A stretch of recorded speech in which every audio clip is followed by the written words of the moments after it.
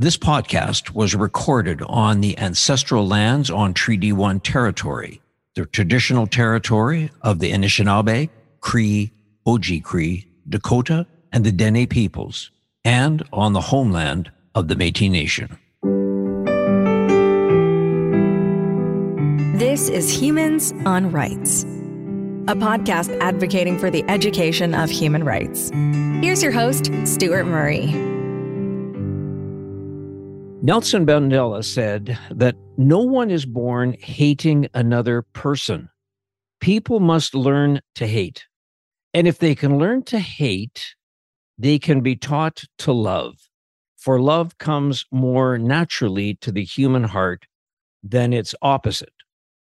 You know, the International Day of Education is January 24th. And so I thought it would be important to talk to somebody who has a background in education and is studying human rights. And that's why I am delighted to invite Mitchell Defer to this episode of Humans on Rights. Mitchell, welcome to Humans on Rights. It's good to be here. Thank you so much for having me, Stuart. So Mitchell, just quickly, we're going to talk a little bit about your background, but just to put it into context, you have a Bachelor of Arts in Peace and Conflict Transformation. And you got that as a graduate of the Canadian Mennonite University, but you currently are studying or getting your Master's of Human Rights at the University of Manitoba. And while you're doing that, you are also the education coordinator, I should say, at MARL, which is, of course, an acronym for the Manitoba Associations and Rights and Liberties. So your current position is education coordinator, I should say, Mitchell, at the Manitoba Association of Rights and Liberties, or MARL. Is that correct? Yeah, that's right. Yeah, so I'm currently still a student in the process of graduating, coming up to those final stages, and then also working full-time at MARL. Perfect. So obviously you have been a great assistance and an asset and tremendously help to the Hub and to me personally in my sort of learning journey around human rights. Let's kind of talk about you and, you know, you're growing up, you're a Manitoban, you grew up in Winnipeg, or not in Winnipeg, but you grew up in Manitoba. Where's your home? Yeah, I grew up just outside of Winnipeg. I guess we moved when I was in grade 1. We used to live in Valley Gardens area, and then moved just outside of Winnipeg to East St. Paul. And so, yeah, I went to school in North Kildonan. That's where a lot of my friends are from. I still know and still hang out with a lot of those people. So, yeah, that's been awesome to stay in contact with people who you've kind of known your whole life. And I think that's such a special relationship, especially when sometimes you talk about human rights and having those hard conversations. But when you have a relationship with someone for so long, there's sort of this understanding and this capacity to really listen in because you have such a far back relationship. But yeah, grew up in Winnipeg, Manitoba boy. So Mitchell, just on that, and you kind of talked about friendships and having those relationships. At what point in your education, when you're in high school, what point did you sort of get interested and think that human rights or conflict or transformational relationships is something that you would like to further your education on? For me, it was more of a discovery. I've always been really jealous of people who, in high school, I had friends who were like, "This is what I want to do," and they went out and they did it, and they knew what they wanted, and they had a plan and they followed their plan. For me, the story of my life is things have never really turned out that way for me. Sort of been discovery through different inquiries and explorations. So in high school, I don't think I would have believed anyone if they had told me this is where I would be right now. I originally was wanting to study business and very quickly changed course from that, didn't want to do that. And so then I dropped out of university for some time, just wanting to travel, and had met up with some friends and a cousin of mine who had always been sort of a role model. And then went back to school at CMU to actually study philosophy. And then that wasn't really for me either. And I just kept taking courses in peace building and conflict transformation because it was interesting to me. And the part for me where things really started to change is when I started to understand systems and structures and the ways that they intentionally and unintentionally marginalize and can give some people privilege at the expense of others. And when I started to understand those things, I wanted to know more, mostly out of a sense of discomfort. Mostly is what it was. It wasn't comforting to know that these things are happening. And for me, for most of my life, going about it unaware of these things, and then wanting to know more. And then it sort of ended up where I was talking to the academic advisor, and they're like, you know what, you are so close to a degree in conflict transformation. And so it was more of a practical thing where it was like, you're really close to this. I didn't even know actually originally that had the most credits in those until it was told to me. And then once I declared it officially in like the formal sense of school, I sort of declared it for myself personally. And then I really started engaging with that work. And then that's where this whole idea of human rights, I started wanting to know more about that, more about these systems that can lift some others up and at times keep others down. And just wanting to know more is mostly where it came from. But it was really a path that had a lot of twists and turns and a lot of key people along the way, and really good conversations where I had sort of discovered that that's sort of where I want to go. And I still find myself just trying to embrace as much as possible this idea of discovery, just kind of going out and figuring it out. So, Mitchell, when you talk about maintaining relationships with some of your friends that you went to high school on, do you have conversations with them about systems that elevate people or systems that kind of oppress people? Do you share those, or do your friends have the same views, or how do you, when you get to sort of hang out? I mean, not that you get into heavy conversations. I'm sure you like to talk about hockey as well, but those are important conversations to you as a person, particularly what you're studying. Are you able to engage some of your friends in some of these conversations? And if you are, what responses do you get from them? Yeah, I'm absolutely able to engage in those conversations. I think overall, for the most part, we don't talk about these systems of oppression and anti-oppressive frameworks. Most of the time, we are talking about things that we share in common, like we have some poker nights and stuff like that, and that's a lot of times the topics of conversation. And the other day, I actually helped a friend build a dog sled. They really wanted to try and build a dog sled, and their budget was $50. And so we ended up doing that one weekend, and that was awesome. But interesting that you say that is through the process of doing that, we did end up having a conversation came up about oppression of some groups. And that particular conversation was sexual groups that are oppressed because of their sexuality. And I think in any time, if you kind of come in with an agenda in any type of ways, lots of times just life gets in the way. And I don't know that I've ever intentionally come in, there's lots of memes out there about how, beware of anyone inviting you out of the blue for a coffee date, or, unless they confront you about something where you have this agenda and you're trying to convince someone of something. I think I'm really grateful for a lot of the people in my life, a lot of the friends that I have, because a lot of times I don't agree with my friends. It's great when we do, but just as a human being, you can't agree with everybody on everything. And there are some things that to me are non-negotiable.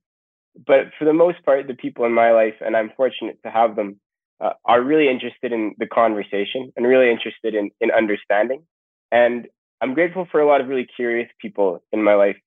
Actually, just this past weekend, we were out with some friends, and we had this kind of exact conversation where you may be talking to someone who you disagree with, but when they're really curious to understand why it is that you feel the way you do, even if they disagree with you, it sort of makes you feel like you feel kind of heard, and you feel seen, and you feel appreciated for who you are, more than just the opinion that you're saying, or more than just a certain viewpoint. And I'm really grateful that all of the friends that I have and my family all sort of share this curiosity and wanting to understand why it is the way I might feel a certain way. And it makes me feel, it makes me feel good about myself. I feel heard, I feel seen, and I hope that I can do the same to others and not get too human. It's at times, right? We're human beings, and you're really passionate about one thing, and I hope that I can extend the same. I hope that they would say the same. Well, and I think that's a great way to continue and build on relationships, Mitchell. Part of the challenge always is, particularly, and I'm going to just sort of go back to when I was younger, that it seemed that there was always this desire to be right or wrong, and always to try to prove your point that say I was right and I'm trying to prove that you're wrong. And I've always learned that when I was at the Canadian Museum for Human Rights, that the notion, and this is when I'm talking to you about education of some of these issues, is that the education piece is not about being right or wrong. It's about respecting other people's points of view and being open to learning and being curious, as you say. And it's at some point even agreeing to disagree, but not on the basis of right or wrong. It's about perspective. And the one thing that I learned when I was at the Canadian Museum for Human Rights, and I'd like to see if you want to talk a little bit about the other. People kept saying, well, you should get to know the other. And that was a new expression for me because I didn't really understand what that is. Is that something that you talk with your friends, or do you respect and understand that there's always the other out there? And how do you approach people around those conversations, Mitchell? Yeah, I think that that's a really important conversation to have and unpack. When I'm doing workshops, something that I've tried to do is preface every workshop with empathy. And for me, what I learned in conflict transformation and peace building methods was understanding empathy in a deeper way. And so talking about sympathy, I remember the first time a teacher asked us in a university classroom, what's the difference between sympathy and empathy? And I had never thought about it. I didn't have an answer. And I felt like it was a term we use oftentimes, but I wasn't able to slap a definition on it. And some things, it's okay to go undefined. But I was like, I should have a better idea of what I mean when I'm using these terms. And so they had sort of described, in that class, we talked about sympathy is feeling sorry for somebody, but empathy is feeling sorry with somebody. And empathy being the intersection of the self and the other. When those two things come together, you have empathy and you can feel with someone. And so oftentimes I've heard those sort of narratives played out when people talking about, oh, well, they think this and they think that, and often asking, well, who is the they? What do we mean by that? Is that just a term we use when we're describing something other than how we feel or our perception of things? And what does it mean then to have empathy and bring the self and the other together? What sort of happens there? And that's something that, for me, I feel fortunate to have in my life, is a really diverse group of opinions that I've grown up with. I mean, obviously in the Master of Human Rights program, we had these quizzes that we would take during class where it would kind of ask, where do you stand? And lots of times it was a yes or a no. And of course it was, for most of them, it would be, it depends sort of answer. But it's interesting then when you're forced to sort of stake a claim to something. It was also interesting that just because of the nature of the program, most people always agreed on one thing. Just it attracts a way of thinking about, okay, who is the most vulnerable or most exploited here? And then interesting, then in some other circles I go to, the conversations are a lot different, where they're not thinking through those things, or there's different assumptions about the way the world is. And so then thinking about the intersection of the self and others, what does it mean to truly try and understand this other? What is it that makes it this person, or that I'm deeming them the other? Like, what is it? Is it their opinion? Is it their value system? And how can we bring those things together so I can understand why it is that I'm seeing them as something different than myself? But yeah, that's something that is definitely easier said than done. So in your journeys, you studied, whether it's taking peace and conflict transformation at the Canadian Mennonite University, or as you currently are studying to get your Master's of Human Rights at the University of Manitoba. Do you see some of the challenges that go along with the academics of learning about human rights and the lived experience of human rights? And so those people that have lived it versus, learned it from a teacher or learned it from a book. Have you had any sort of interaction or interplay that you can share on that particular topic? Yeah, I think that there's always sort of this idea of like there's theory and then there's practice. And I think that there's people who have lived experience and lived realities that may at times feel diminished by maybe this idea that this theory sort of trumps their lived experience. I think that those things definitely can be in tension. I know for myself as a person of privilege, a lot of my lived experience is that of having opportunity and privilege. And so a lot of my understanding comes from learning of the lived experiences of other people.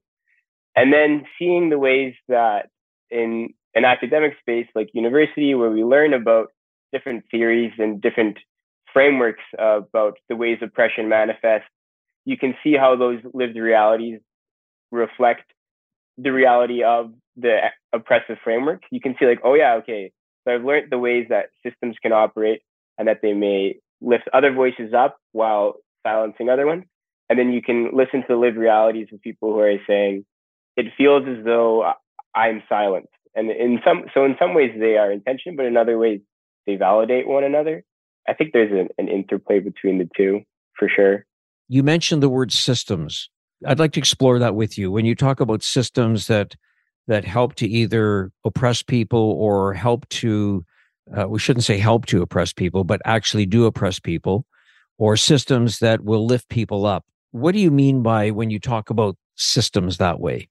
Yeah, I guess systems, the way that I've understood it, is sort of like the intersection of the policies and practices and procedures that are sort of abundant everywhere at like a sort of a grand scale, and the way that they all interplay together. And so when systems are rooted or made up by, like if all the policies, practices, and procedures are all being developed by one group of people, they're inherently going to favor that group of people. And so then there's groups of people who are excluded from those. And it may be even like unbeknownst to the people who are creating them. Sometimes it's intentional. I mean, like in Canada, there were some intentional policies and practices and procedures that were designed at systemic levels to oppress Indigenous groups on purpose.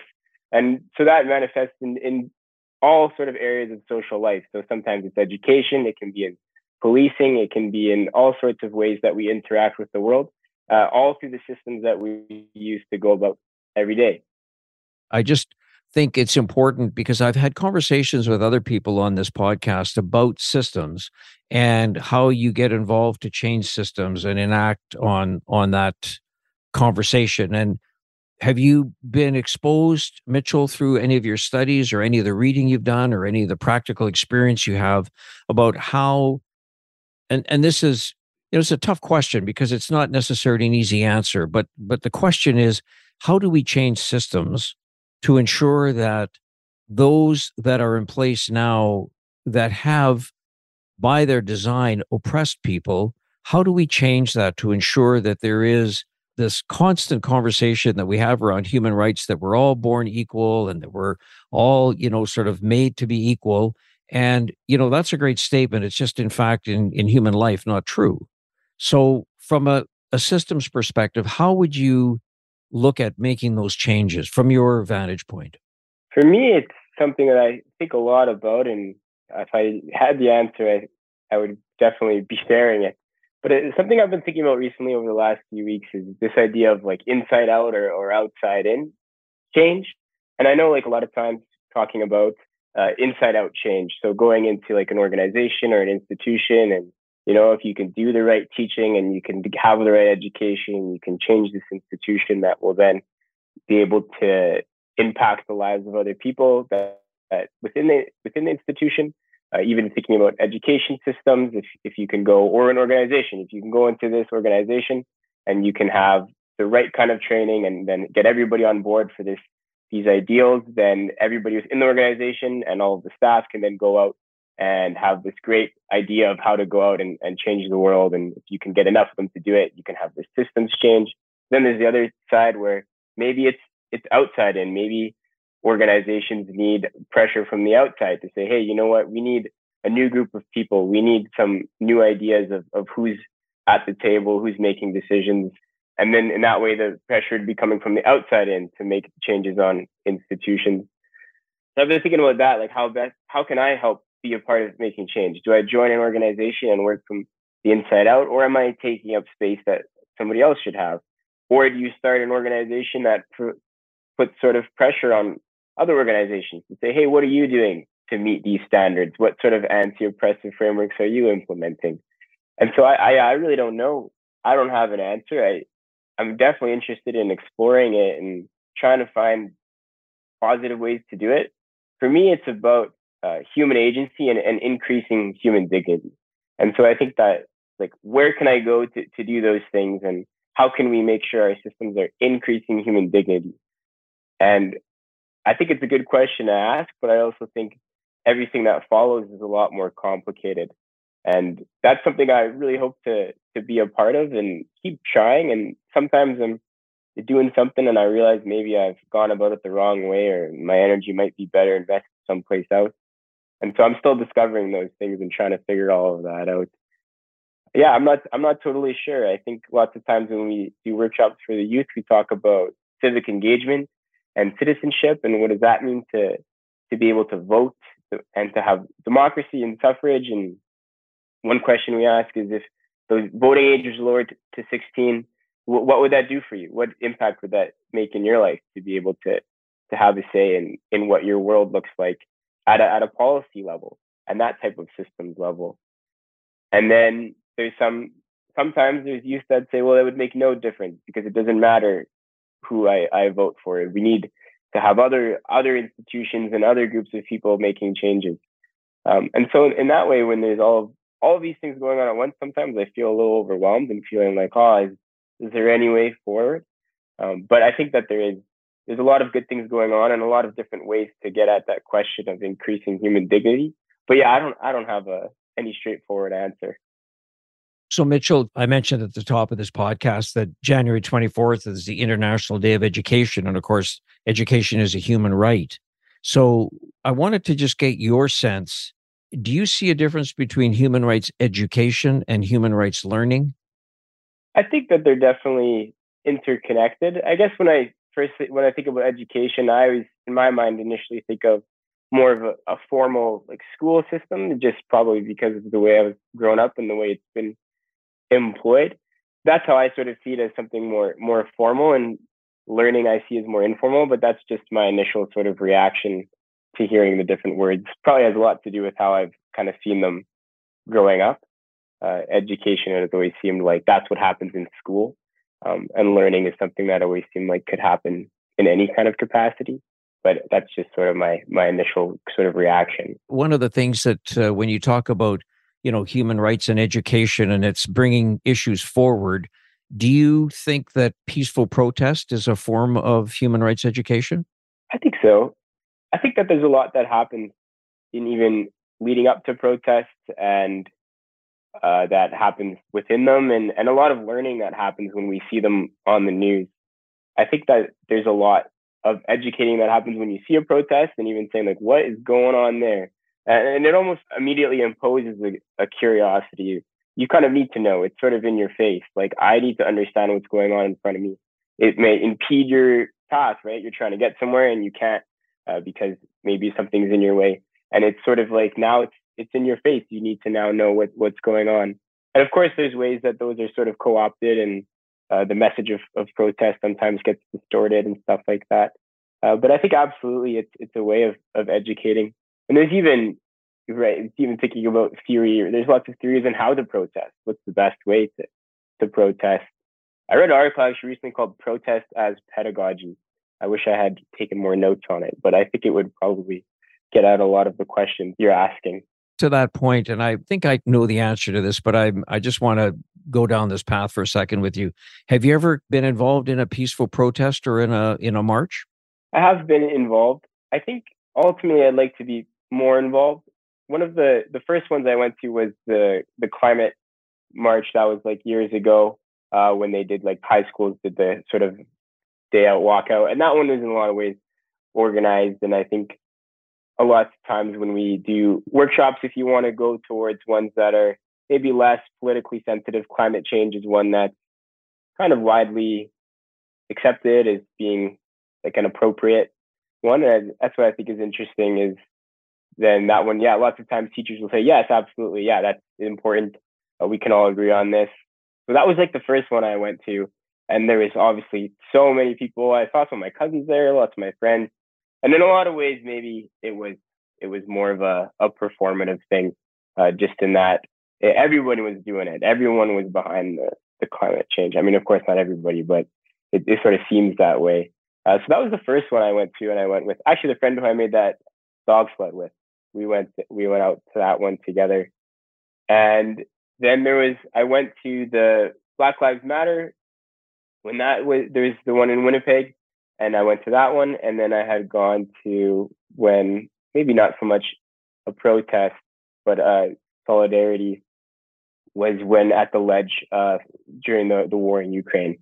But I've always been really interested in protest, and I think just where I lived in my position of privilege, like I was able to physically be distant from lots that happens in Winnipeg, like downtown, and I physically lived really far from there and was able to it was always something sort of abstract. But yeah, those are sort of the ones that I've been to. I'm not sure how you see it, Mitchell, but talking today about the importance of education as a human right.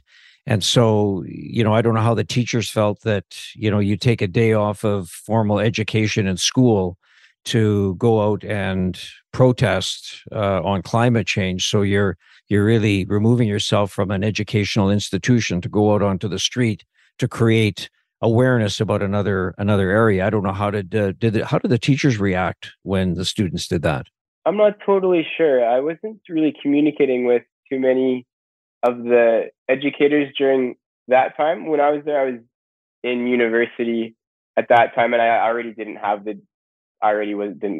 class that day. So for me, it was easy to go to that one, which in a lot of ways is right. There's all of those questions of opportunity and privilege and stuff like that. I think that I saw a lot of teachers there with their students who even school buses that were sent from school were sent to the climate justice.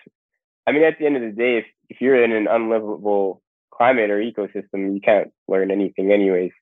So I feel like it's one of those takes precedent over maybe some of those things you learn day to day. It's something that's important. And I think you can learn a lot from it in coming together as a group with your classmates and see other schools there and kind of acknowledge like this is something that matters to us and we want to work towards.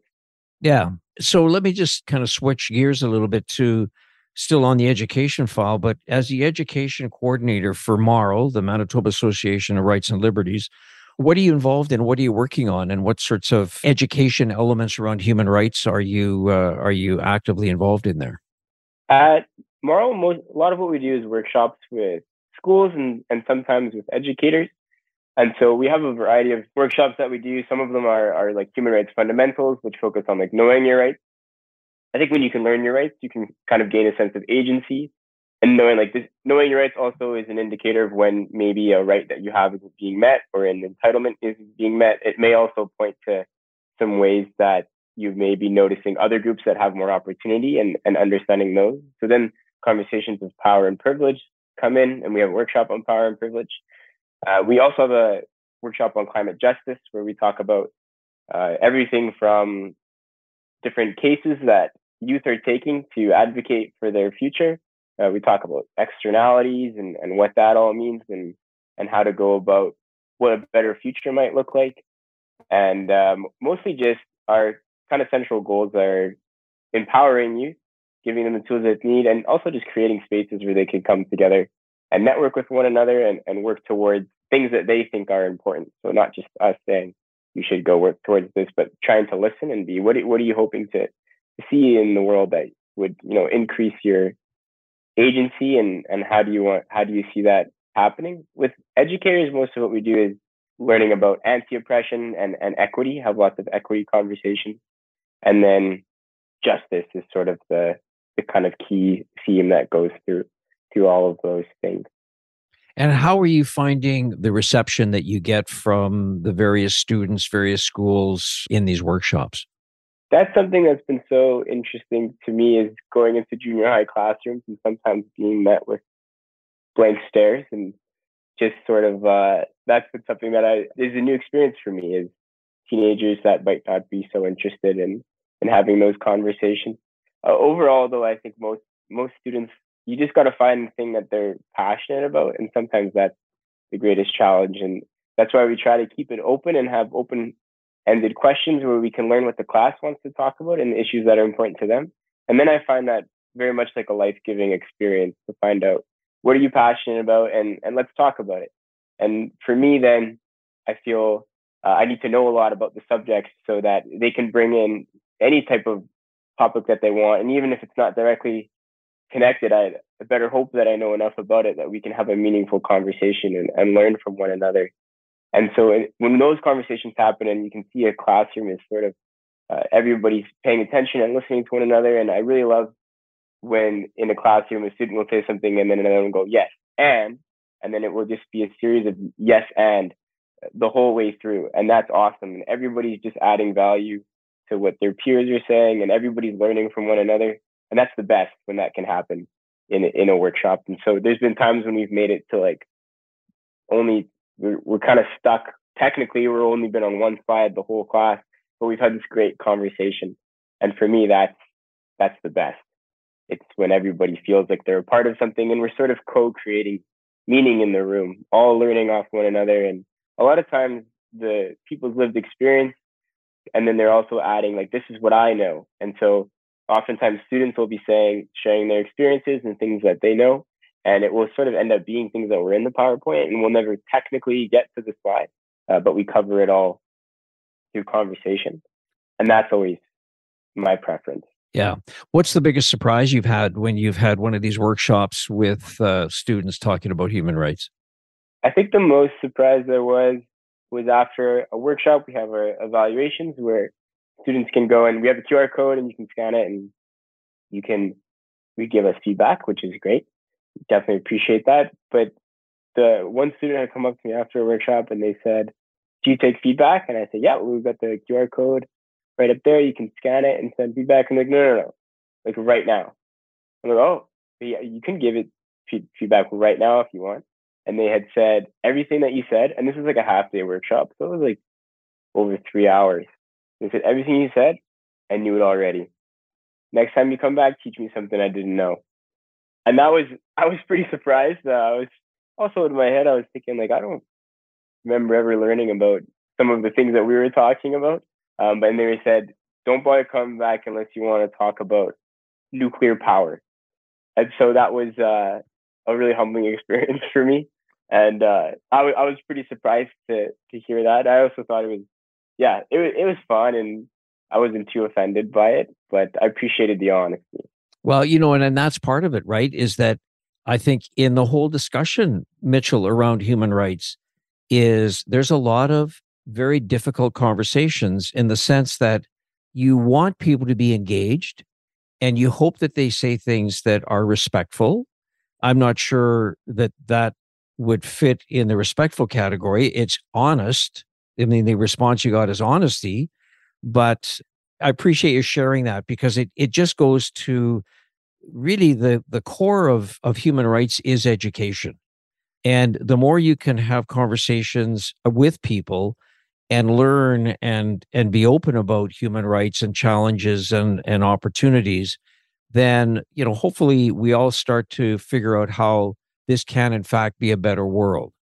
But I would love it, for somebody to be that brash. I mean, I would just say, and you probably know this, I've spent a bit of time in my life in politics. So that's a kind of lived everyday experience where you don't even ask for feedback and they give it to you. So it's fair comment. Mitchell, if people want to get involved or become more active in the community around human rights, what some advice would you give them?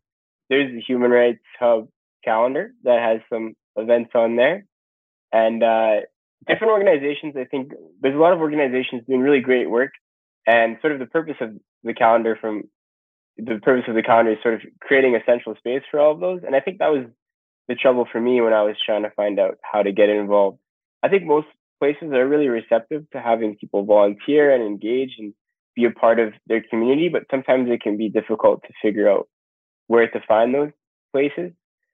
And I know for myself, I always wanted to get more involved and really kind of show up with my physical presence. I think I was showing up a lot of times with words, but I wasn't showing up with my presence. And so I had sort of wanted to show up to marches and show up to protests, but I didn't know where to look for those things. And so I found community through my university, right? There's lots of universities have different clubs, and I know lots of high schools have different clubs around even the environment and climate change. I think that there's one high school we went to had a club that was about climate justice, and they had over 100 students in the club. So there's those sorts of different places that you can seek out and find. Marl has a youth committee that is looking for lots of people to join, and we have lots of different events that we put on that everyone is welcome to join. But it can be tough to find a community where people are passionate. I guess it's not tough to find a community where people are passionate about human rights, but sometimes it's difficult to know where to look for those spaces. I think I send out sort of cold emails sometimes to organizations saying like, hey, like I was saying, like I can volunteer, like I'd like to be involved. Let me know where I can might be able to be kind of plugged in. And that's what I appreciated even in going to the Master of Human Rights program, was for me just Googling like, where can I learn more about this? And then I found out there's a program about human rights. I was like, this is perfect. This is what I'm looking for. And then through there, I was able to find all of these other organizations that are doing really great work. And I think the Hub calendar is a place where you can see lots of those organizations. So even if it's an event from the past, maybe that you obviously can't go to, but you can look through the organizations and see different ways that you might be able to get involved. Yeah, no, and that's great. And what I'll do is, in episode notes, I'll include contacts for Marl, contacts for the Hub, just if anybody's listening, so they can make reference to see where they want to go. Mitchell, I enjoy our conversations. This one is a little bit different because this one's recorded, unlike the other ones that we've had in my office when you were helping me with the Hub. I want to leave the last word to you, though, and I want to get your sense of, as you're going through your Masters of Human Rights at the University of Manitoba, what do you really want to look for in terms of your next move? What would you like to do? Where would you like to find yourself sort of leading the education side of human rights? For me, the biggest learning that I had in my experience was understanding the ways that systems were causing harm. And so I see that as a way, I know that just because it worked for me, it's not going to work for everybody else. But for me, that was a big part in really changing the core of how I saw the world around me. Before that, I kind of had the blinders on. I was just going about it and had empathy and wanted to understand more and a curiosity, but wasn't aware of maybe how serious it was and the different ways that a lot of these things can be undone. And for me, that was the part that was really key in wanting to learn more, is knowing like, okay, well, these things have been done and there's groups that are suffering because of it. And some groups are lifted up at the expense of others. But there's a way of undoing these things. And how can we undo those things?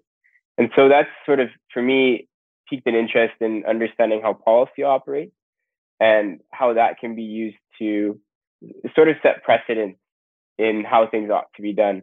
Because not everybody is tolerant of other viewpoints. And so sometimes it can be exhausting trying to convince someone of, I think that everybody probably has had an experience, even if you're talking about your favorite kind of food.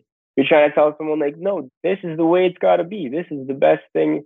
This is my favorite food. And it just doesn't seem that it's landing in any way.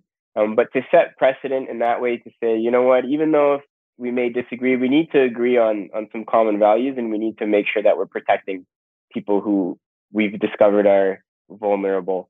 And so for me, I'd like to teach others about those ways, the ways that systems can oppress other groups. And so I feel fortunate to be able to do that sort of in my everyday work. Even the other week, we did a workshop on poverty and homelessness, and we talked about all of the different barriers that people who don't have a home face in their everyday life. And those are things that for me were a discovery. I didn't know those things before. And then once I knew them, it sort of becomes, okay, well, now that I know this, what can we do? How can we undo these things? How can we make things better? And how can we increase human dignity?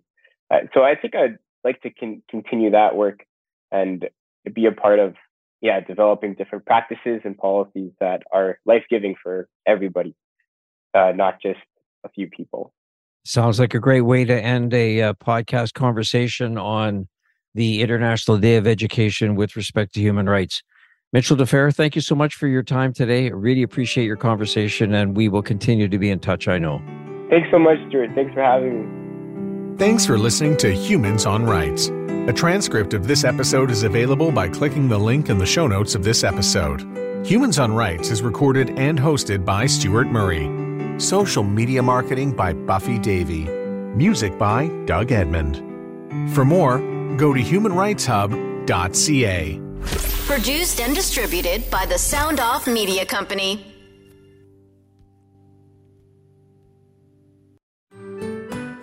I'm Andrea Askowitz. And I'm Allison Langer. And we are the hosts of Writing Class Radio, a podcast, but we are so much more. We have writing classes. So if you are looking for live online classes where you can join a community, write to a prompt, get feedback, and get better, check out all our classes at writingclassradio.com. And listen to our podcast wherever you get your podcasts and at writingclassradio.com.